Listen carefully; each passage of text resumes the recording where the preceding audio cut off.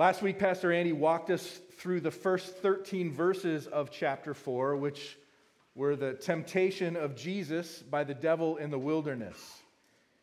And that account, of course, another important step in Luke's presentation of the theme of Jesus as the Son of God. That's been a theme that we've talked about over the last 2 or 3 Sundays now. Jesus as the Son of God. That's been an important thing that Luke has been continually highlighting. The temptation highlighted that as well. Again, this hallmark theme of Luke's gospel, we saw it in the announcement of Jesus' birth to Mary. You remember in chapter 1, verse 32, the angel says to Mary of Jesus, this baby that has not yet been born, "He shall be great and will be called the Son of the Most High." And we saw the theme again when Jesus was 12 years old and his parents were looking for him. They couldn't find him, and they eventually did find him in the temple teaching. And they said, "What are you doing? Where have you been?" And he said to them, "Why were you looking for me? Did you not know that I must be in my Father's house?" Again, that picture of Jesus as the Son. And we saw it also at Jesus' baptism, where the voice came from heaven as the Spirit descended upon him. And the voice said, "You are my beloved Son. With you I am well pleased," in chapter 3, verse 22. So Luke's been trying to get us to understand, this is a blinking light. Jesus, the Son of God. Jesus, the Son of God.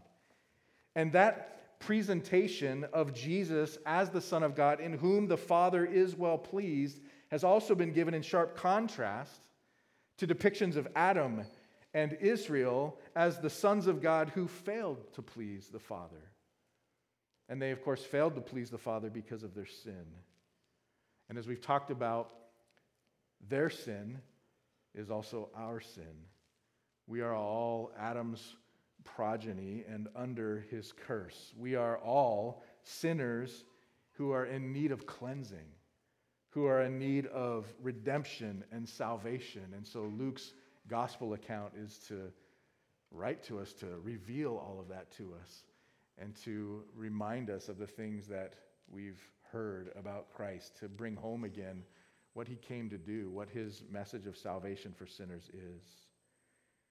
His aim is to show us that Jesus is the better Son who can set us free from the power of sin.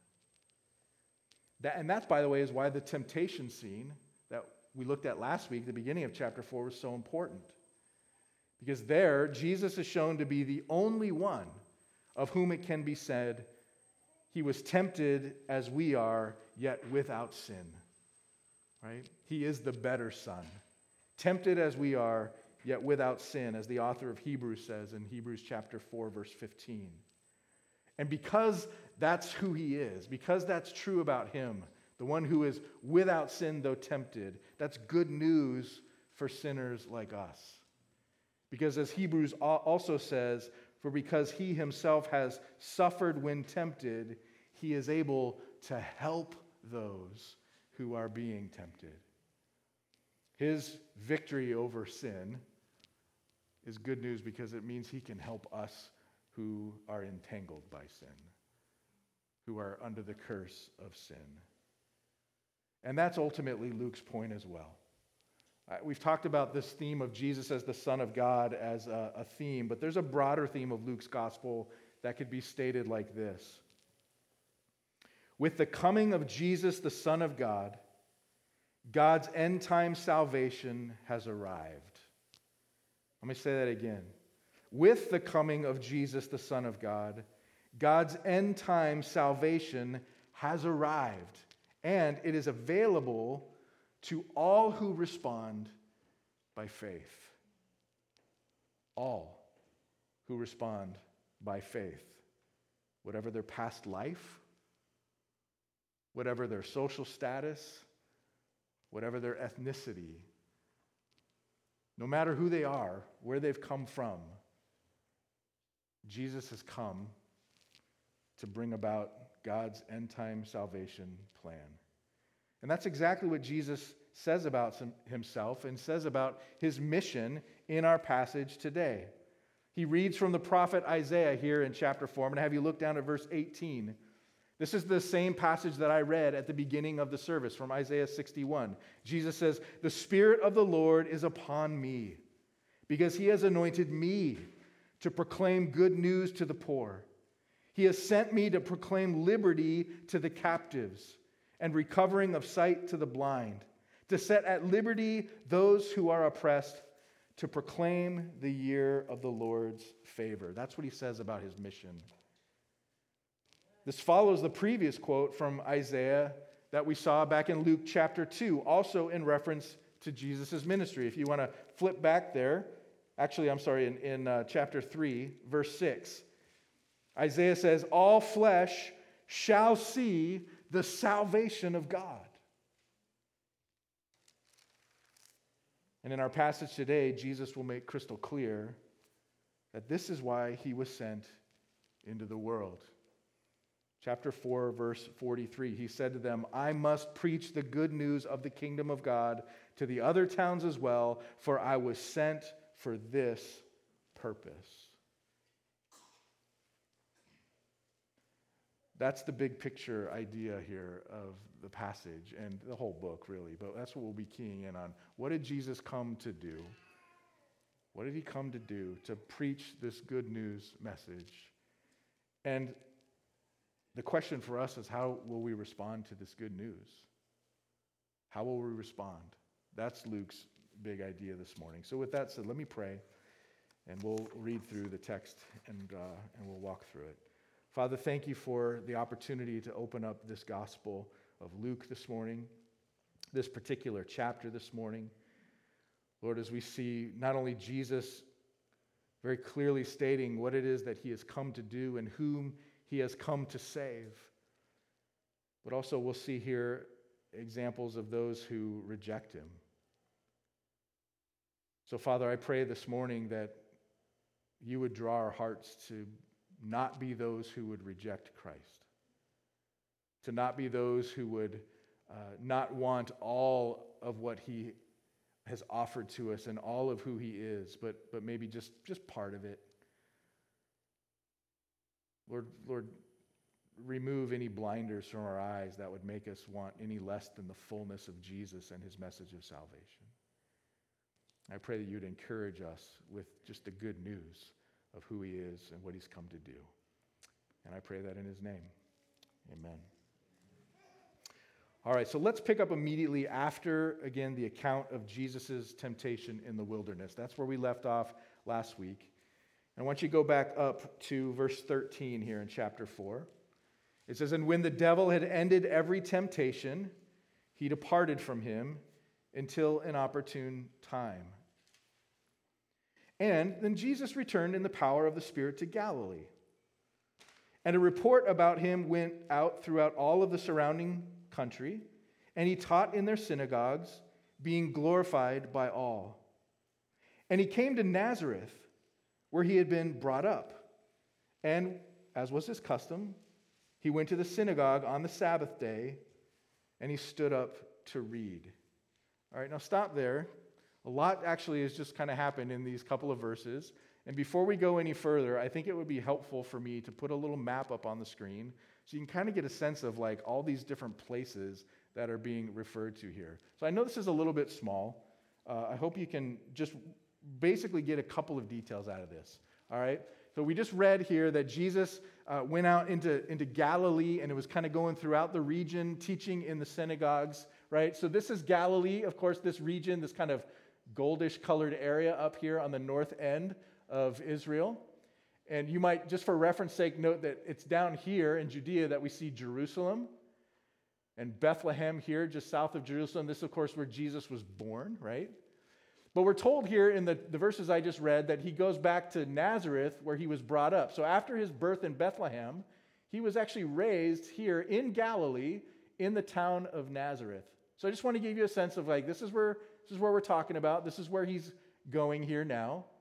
But also we're going to see in this chapter references of his ministry throughout Galilee, and specifically here in the town of Capernaum. Capernaum was a coastal town here on the Sea of Galilee. This is where he's going to pick up his disciples. This is where he meets, with Peter and tells him to cast out the nets. We'll read about all that next week. But this is where we're at. This is where Jesus is and focused on. I just want you to kind of get that in your head so you have a sense of what's happening here in the text. Now, you can pull the map down. Here's the deal. In chronological terms, there is a pretty big time gap between verse 15 and verse 16 here in chapter 4. Again, in verse 15, he taught in their synagogues throughout Galilee. He's being glorified by all. And then in verse 16, he comes back to Nazareth, this town where he grew up. There's a big time gap. How do we know that? Because in Matthew and Mark's gospel accounts, they show this scene in Nazareth as well. But between the temptation of Christ in the wilderness and Jesus coming back to Nazareth, in Matthew's gospel, there's actually 7 chapters worth of ministry in Galilee that's described before he goes back into Nazareth. And in those 7 chapters, they contain things like the calling of the 12 disciples, all kinds of preaching, teaching, and healing all over the region of Galilee, specifically in that town of Capernaum, which is why I pointed it out. It also contains the Sermon on the Mount. It contains the scene of Jesus' famous calming of the storm when he's in that boat on the Sea of Galilee and the waves are crashing, right? There's a lot of things that go on in those 7 chapters in Matthew's account before we get back to Jesus going to Nazareth. Now, Luke is going to come back around and talk about many of those things in subsequent chapters, but I just wanted you to understand that he tells us about Jesus' visit to his hometown of Nazareth first. It's chronologically out of order. So the question is, why does he do that? Why does Luke do that? I think it's because Luke is still trying to make his point about the identity and the mission of the Son of God, this theme that he's been driving home so strongly. I think what he wants to do is he wants us to understand from the get-go what Jesus' purpose is and what it means to respond to that purpose. And since Luke is taking some liberty here to change up the order of events, I'm going to feel free to do the same thing. So as we look at the rest of chapter 4, I'm actually going to start with the back end of the chapter, the scene after he's in Nazareth. And we'll see him doing some more ministry in the region of Galilee, and then we'll come back to the Nazareth scene. This foray now into some of the ministry he was doing in Galilee is really just a description of the kind of ministry that he was doing all over Galilee. So there's some examples here that we can draw out. Back in verse 15, when he was doing ministry throughout the region, this is the kind of things that he was doing. So let's look at verse 31 and start there. So it says, he went down to Capernaum, again, that coastal town, a city of Galilee, and he was teaching them on the Sabbath, and they were astonished at his teaching, for his word possessed authority. And in the synagogue there was a man who had the spirit of an unclean demon, and he cried out with a loud voice, "Ha! What have you to do with us, Jesus of Nazareth? Have you come to destroy us? I know who you are, the Holy One of God." But Jesus rebuked him, saying, "Be silent and come out of him." And when the demon had thrown him down in their midst, he came out of him, having done him no harm. And they were all amazed and said to one another, "What is this word? For with authority and power he commands the unclean spirits, and they come out." And reports about him went out into every place in the surrounding region. And he arose and left the synagogue, and he entered Simon's house. Now, real quick, anybody know who Simon is? It's Peter, right? This is before Jesus renames him Peter. He enters into Simon's house. Now, Simon's mother-in-law was ill with a high fever, and they appealed to him on her behalf. And he stood over her, and he rebuked the fever, and it left her. And immediately she rose and began to serve them.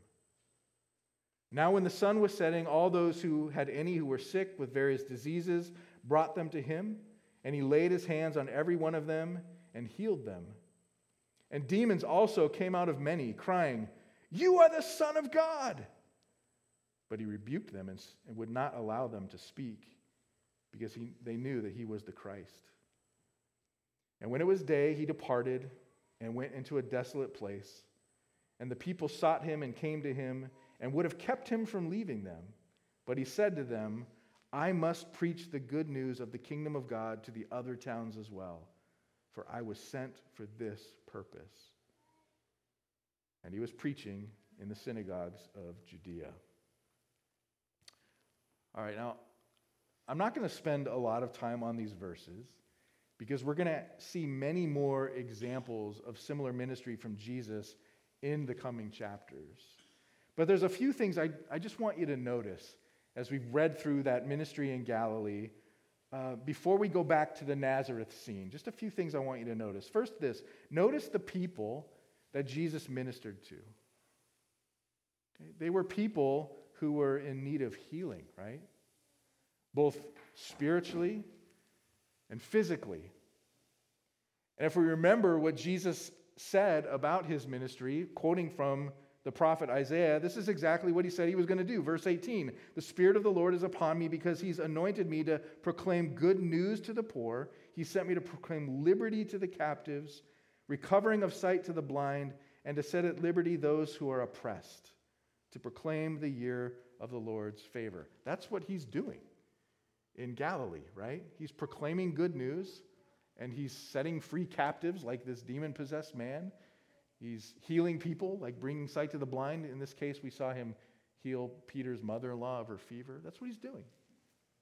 So just notice that. These are the people he's ministering to. This is the kind of ministry he's doing. Secondly, I want you to notice how the demons he exorcised recognized him. Remember back in verse 41, what is it that the demons say? They know, "You are the Son of God." This theme that Luke's been driving home to us, they get it, right? They know exactly who he is. Yeah, he's the Son of God. And then the last thing I want you to notice is, despite the healings and the exorcisms that we see here, notice the emphasis of the true power of Jesus' ministry is in his teaching and preaching. The miracles and the healings and the things that he's doing are accompanying that teaching, but the emphasis of the power and the authority that the people are astonished by is in his teaching. Again, verse 31, he went down to Capernaum, he was teaching them, and they were astonished at his teaching. Verse 38, he arose and left the synagogue, and he entered Simon's house. So he was in the synagogue again. What was he doing there? Teaching. And of course, in verse 43 and 44, "I must preach the good news of the kingdom. That's the purpose for which I was sent." All right? So we see the kinds of people he's ministering to. We see clear evidence that, yes, this is the Son of God and should be recognized as such. And the emphasis is on the message of the good news. With that said, let's return now to Nazareth, of Luke's account of Jesus there. Go back to verse 16.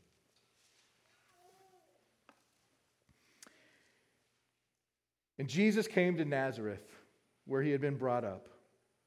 And as was his custom, he went to the synagogue on the Sabbath day, and he stood up to read. And the scroll of the prophet Isaiah was given to him. He unrolled the scroll, and he found the place where it is written, 'The Spirit of the Lord is upon me, because he has anointed me to proclaim good news to the poor. He has sent me to proclaim liberty to the captives and recovering of sight to the blind, to set at liberty those who are oppressed, to proclaim the year of the Lord's favor.' And he rolled up the scroll and gave it back to the attendant and sat down. And the eyes of all in the synagogue were fixed on him. And he began to say to them, 'Today this scripture has been fulfilled in your hearing.'" Now, I want you to notice something. What Jesus did here in this moment was he read to them a Old Testament reading that they knew to be a messianic promise. They knew to be a prophecy about the one who would come, who would be the Son of God. So for him to say today, this is being fulfilled, like right before your eyes. What you just heard, here I am. If you're looking for clear examples of Jesus claiming to be the Christ, this is one of the clearest. Because everybody knew what this passage was about, and Jesus makes a very clear claim. It's happening, right? And we're told there in verse 22, all spoke well of him and marveled at the gracious words that were coming from his mouth. But then it says, and they said, is not this Joseph's son? They're marveling because they know what they've just heard. And they're marveling because of the clarity and the authority of what they've just heard and from the one who's just spoken it to them. And in one sense, we could say they're marveling and they're speaking well of him because maybe they're thinking, wow, how great for this Jesus. This guy, we watched him grow up, right? We've known him from childhood. He turned out pretty good, right? Like local boy made good, right? Good for him. But Luke highlights that their recognition of him is clouded by this strange confusion. Isn't this Joseph's son? And I love how one of the commentators I was reading here this week responded to that. He said it's as if Luke is wanting to say here, and as the demons are crying out, no. Is this Joseph's son? No, 1,000,000 times no. That's not who he is. He's the Son of God.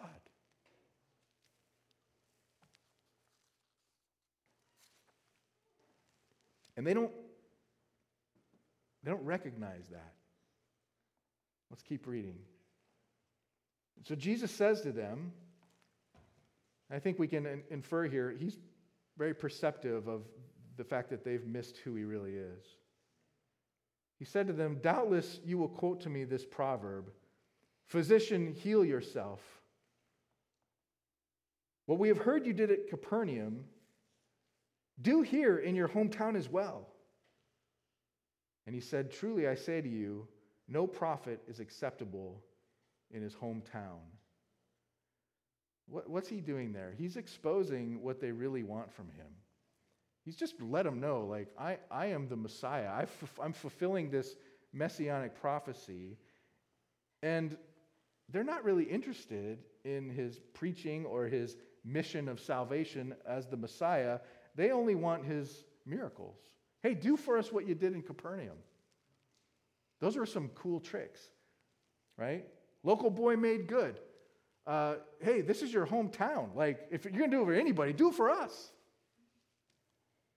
They only want his miracles, and they only want temporary blessings. They seem to have missed his sonship, his identity. Verse 25. After saying, truly I say to you, no prophet is acceptable in his hometown, he says, but in truth I tell you, there were many widows in Israel in the days of Elijah, when the heavens were shut up 3 years and 6 months, and a great famine came over all the land. And Elijah was sent to none of them, but only to Zarephath in the land of Sidon, to a woman who was a widow.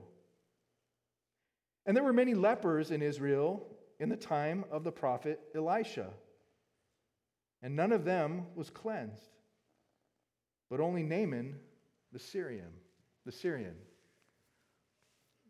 All right, what he's saying to them is, following up on this idea that a prophet is not accepted in his hometown, he's saying, back in the Old Testament it was the same way. The prophets were rejected. And in these times, when the ministry of the Lord was most needed, famine in the land, right? Leprosy in the land. The prophets, Elijah and Elisha, didn't perform those works of healing amongst the Israelites. Why? Because the Israelites had rejected the prophets. In their disobedience, they had turned away from the prophets. They didn't recognize who they were. So what happened is the ministry went outside of Israel to others. God did his work to those who would receive the message. So when he tells them that, verse 28, when they hear these things, all in the synagogue were filled with wrath. Everything changed, right? The people who were at first speaking well of Jesus and in awe and wonder of what he was doing, all of a sudden hear what he's saying to them. Hey, if you're not going to receive and accept me for who I am, I'll go somewhere else. They get real angry. And they rose up and they drove him out of town, and they brought him to the brow of the hill on which their town was built so that they could throw him down the cliff. So the rejection is complete, right? Like, we want to kill you. But, we're told, passing through their midst, he went away. How he did that, I wish we were given more of a description of, right? But he's the Lord. He just, right out of there.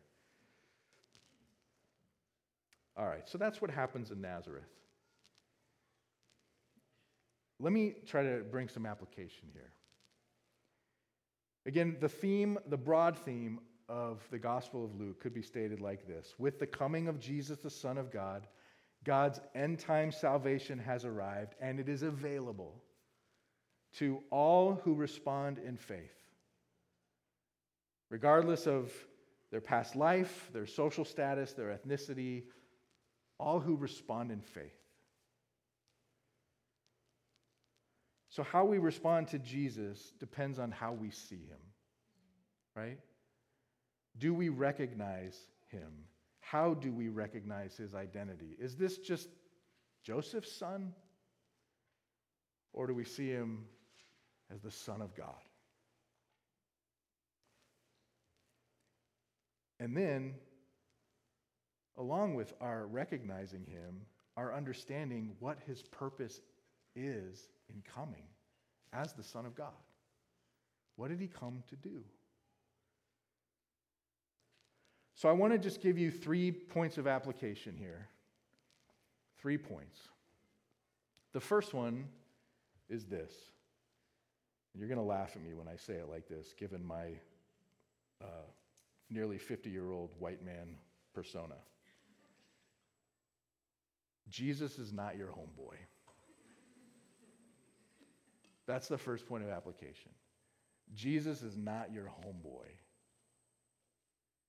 And I hesitated to use that phrase, not just because of this, but because I dislike it so much. Jesus is my homeboy. I dislike that so much. Maybe some of you remember that I think around the early 2000s, there was this trend of celebrities and young people wearing a t-shirt that said, Jesus is my homeboy. It kind of had like a cool urban look to it, this Jesus with his hands out, like very hippie looking Jesus. And it said, Jesus is my homeboy. And it was worn all over the place. And what is a homeboy, right? I had to look it up, right? I mean, I know what it is, but I had to kind of think like, all right, I probably need to check the Urban Dictionary on this, make sure I don't screw this up, right? But a homeboy basically is somebody from your neighborhood, right? He's a peer. He's sort of one of the gang. He's somebody that you kick it with, right? That's what your homeboy is. That's who your homeboy is. And that seems to be the way the people in Nazareth thought about Jesus, right? Just this guy from the hood. This guy we've kicked it with our whole lives. They couldn't see him as anything more than a peer. And that hindered their belief. That hindered their belief. When Jesus said to them, no prophet is acceptable in his hometown, he meant the prophet's mission wouldn't be accepted. The prophet's words would never be received as authoritative. They'd never be taken as the word of God. Why? Because this is the guy we've kicked it with our whole lives, right? The prophet's words are dismissed because a familiarity with the vessel who speaks those words clouds the view of the God who is behind the words, right? The application then for us, I think, is to not let Jesus become so familiar to us, so peer-like, that we fail to see him for who he really is. And in saying that, I want to say this. Please don't mishear me. When I say Jesus is not your homeboy, that's not to say he's not our friend, right? It's not to say that he's not our friend. He calls his disciples his friends. He certainly condescends to us. And he serves us, even to the point of dying, laying down his own life for his friends, right? But in recognizing that, make no mistake, he's not your peer. He took on flesh to become like us, but we are not like him. He's the King of Kings. He's the Lord of Lords. He's the Alpha and the Omega, the beginning and the end, the first and the last, the very image of God at whose name every knee will bow and every tongue will confess he is Lord. That's who he is. And if you're to have any hope of being delivered from your sin, if you're to have any hope of being set free, just set at liberty from the oppression of your own heart and receive the Lord's favor, as he talks about here from Isaiah 61, you have to believe him when he unrolls the scroll, reads the messianic prophecy, and says to you, today this scripture has been fulfilled in your hearing. When he asks, who do you say that I am?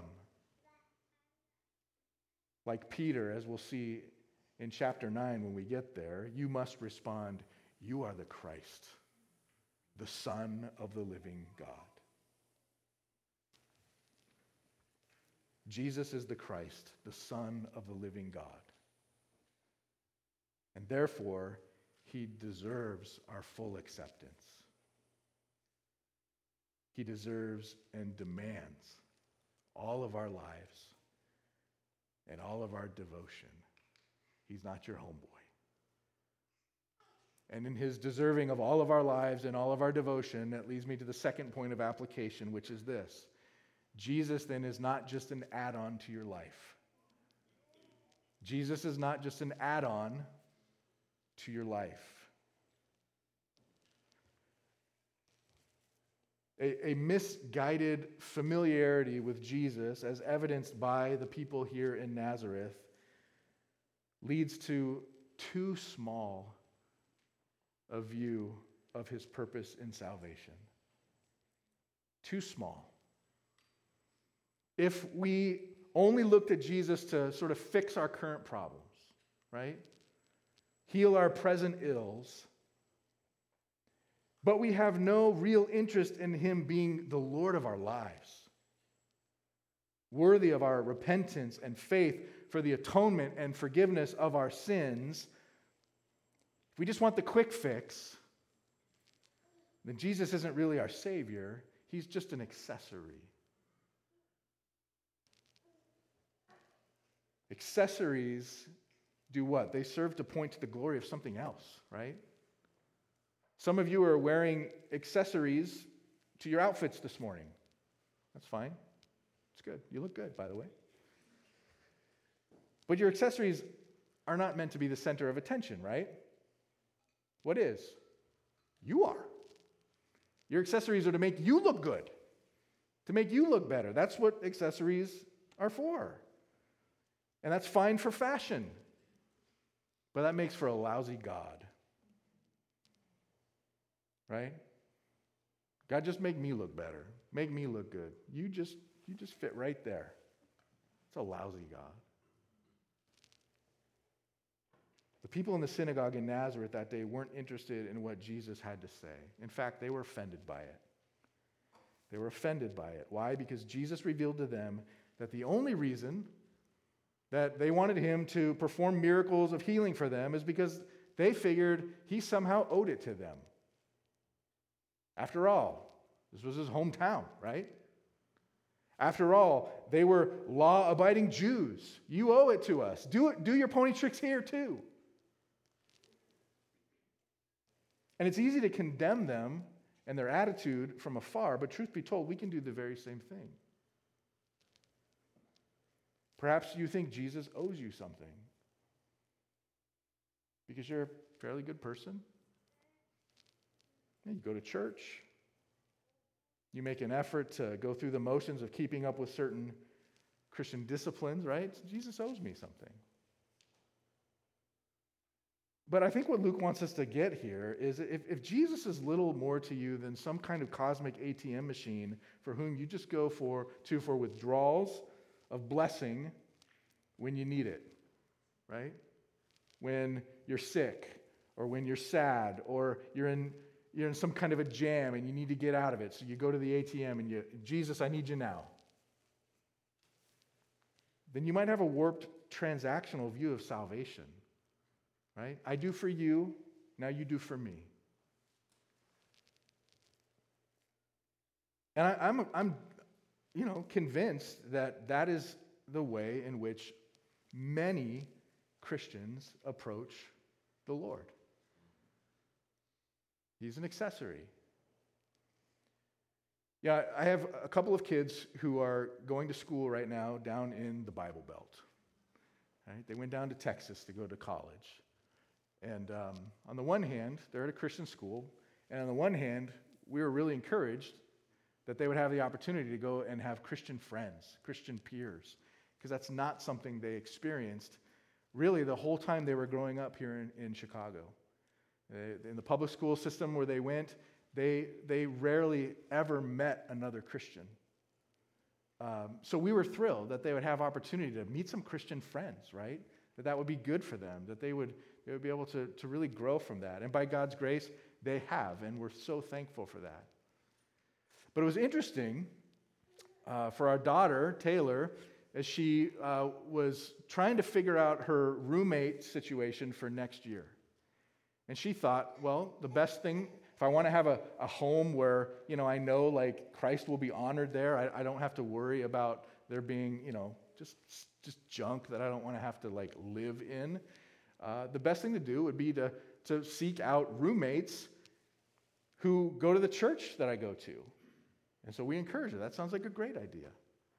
And so she began to do that, right? She was meeting different girls. They were going to the same church, maybe even in her small group, and just started talking to them about living together. And then once they got away from the church and started looking at apartments, she started to find out that for several of these girls, what they were really interested in was finding an apartment where Taylor would be cool if, like, they partied. Like, you're cool with, like, having a bunch of alcohol in here. Well, we're 19 years old. Like, I don't think that's what we're supposed to be doing, right? Now, okay, yes, they're in college. But if you're looking for a Christ-like environment, you'd think that going to church to find your potential roommates would be a good place to go. And she called us, and she was so discouraged by this. And I remember what she said. She said, I hate cultural Christianity. Something that she hadn't really experienced in Chicago, because in Chicago it was like she didn't know any other Christians, right? To be a Christian meant something for her. But in a place where everybody calls themselves a Christian and everybody goes to church, but then they live like hell during the week, it was like, what is this? Jesus was just an accessory to these friends who on Sunday morning would make themselves feel good about who they were and following the cultural tradition of being church-going folks, but during the week, nothing like that.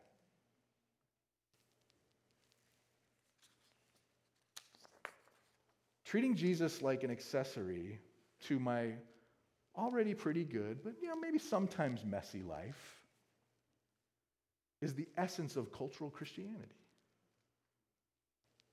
That's not true Christianity. What does Jesus say to people who only want his benefits apart from his complete lordship?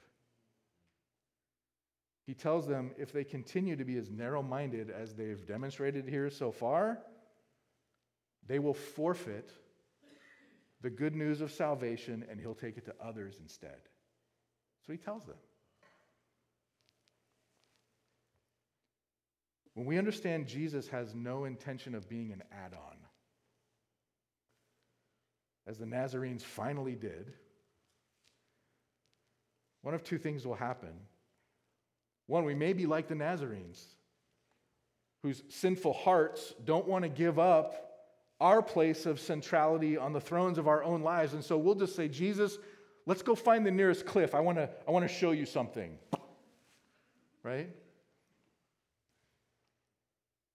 Have you been attempting to throw Jesus off the metaphorical cliff? Because you have a sense of what he demands from you, and it's more than you're willing to give.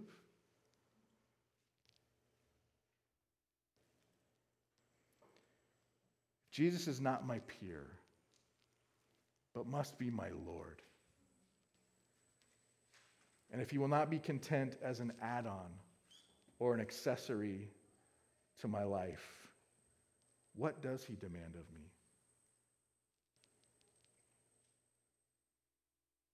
You know, if we ask that question and we ask it humbly, we might cry out as the apostles eventually did, Jesus, who then can be saved?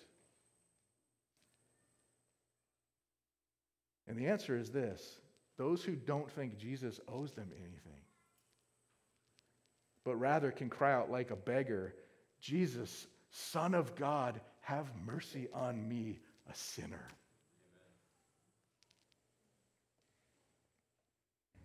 So that's my third point of application, right? Jesus is not my homeboy. He doesn't want to be just an accessory or an add-on to my life. Those are the first two. The third one is the resolution. Jesus is the Savior of sinners and broken people everywhere.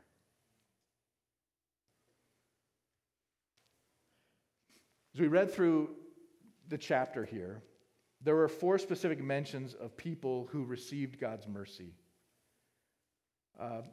The first two actually, were when Jesus was talking to the Nazarenes about the Old Testament days, when Elijah and Elisha were doing their ministry. And he mentions the widow of Zarephath. And if you go back and you read the account of what happened there, this was a woman who had a dead child. And she was weeping over her dead child because this child was in need of resurrection. And God gave it to her. He mentions Naaman, the Syrian, who was afflicted with a terrible leprosy. And he came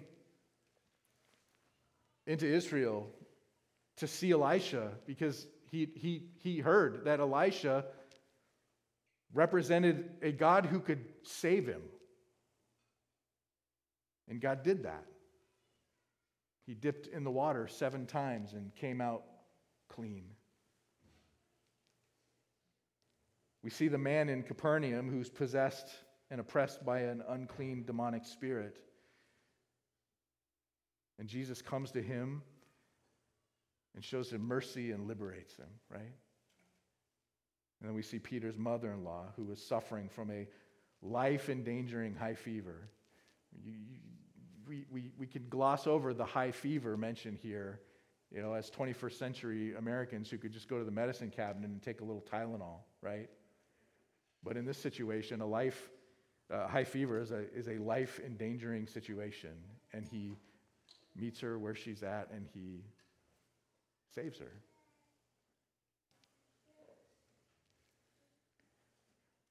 Jesus came to rescue people. He came to rescue people, no matter who they are, no matter where they're from, whether they're a widow in a far-off land or they're a Syrian enemy of Israel, right? or a demonically possessed human being, or just someone who's on the verge of death, no matter their background, their past, where they're from. He came to rescue people who know this, that they're living under a death sentence. Because all four of those people had to know that. They're living under a death sentence. And so when they come to Jesus, and better stated, when Jesus comes to them, he comes not as an add-on, but one who brings a complete salvation. He came to save sinners. He didn't come for those who would just be satisfied with a temporary healing or a quick fix, yet would only be filled with wrath at the thought of him demanding more,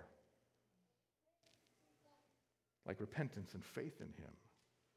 That's what he asks. No. He didn't come for those. He came rather for those who would believe him when he said, "Take my yoke upon you. My yoke is easy. My burden is light." Yes, Jesus makes demands. Take my yoke upon you. And those demands are threatening and offensive to selfish hearts, those who are only looking for accessories to their already polished lives. But for those who are keenly aware of their desperate need of deliverance from the oppression of their own sinful hearts, his demand is wrapped in an offer of love that will set the captive free and bestow the favor of the Lord upon the oppressed. Take my yoke upon you. My burden is light. This is an offer of love. I will rescue you.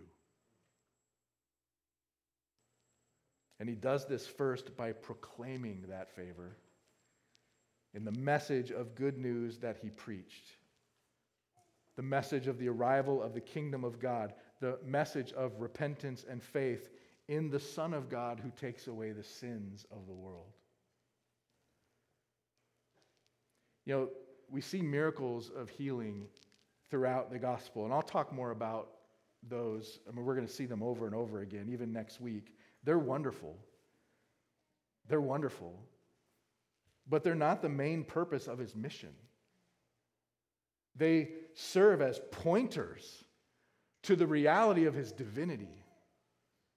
They serve as validators of his authority, as the messenger of salvation. And what is the salvation that God is bringing about? It's the reconciliation and the restoration of all things back to God in the kingdom.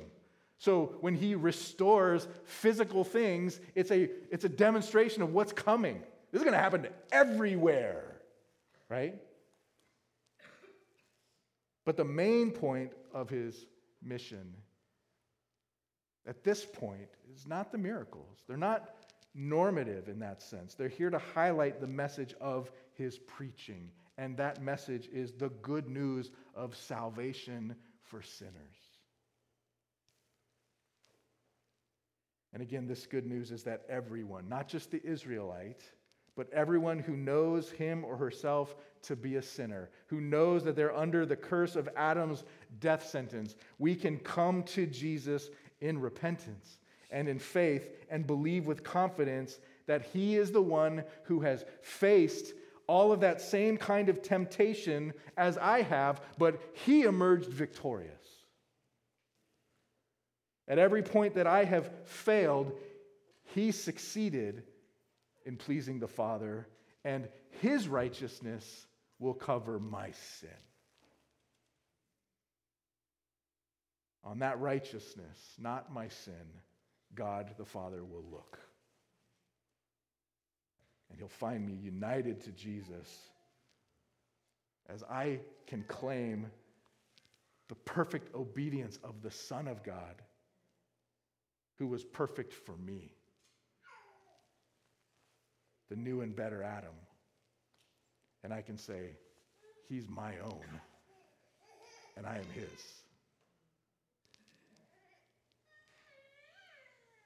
And Jesus wants us to know this good news is available to everybody, every underdog, every broken person, no matter your background, no matter your past, no matter your social status, no matter your ethnicity. Jesus came to preach this good news to all who will hear it. He says, I was sent for this purpose. So the call for us is to hear with humble hearts and believe. Let's pray together. Whew, Lord, what a powerful passage. Thank you, Lord, for your written word, Lord. We can come and we can hear what you have to tell us as your people. Thank you, Lord, that by your Spirit you open our eyes and our hearts to receive what you have to say.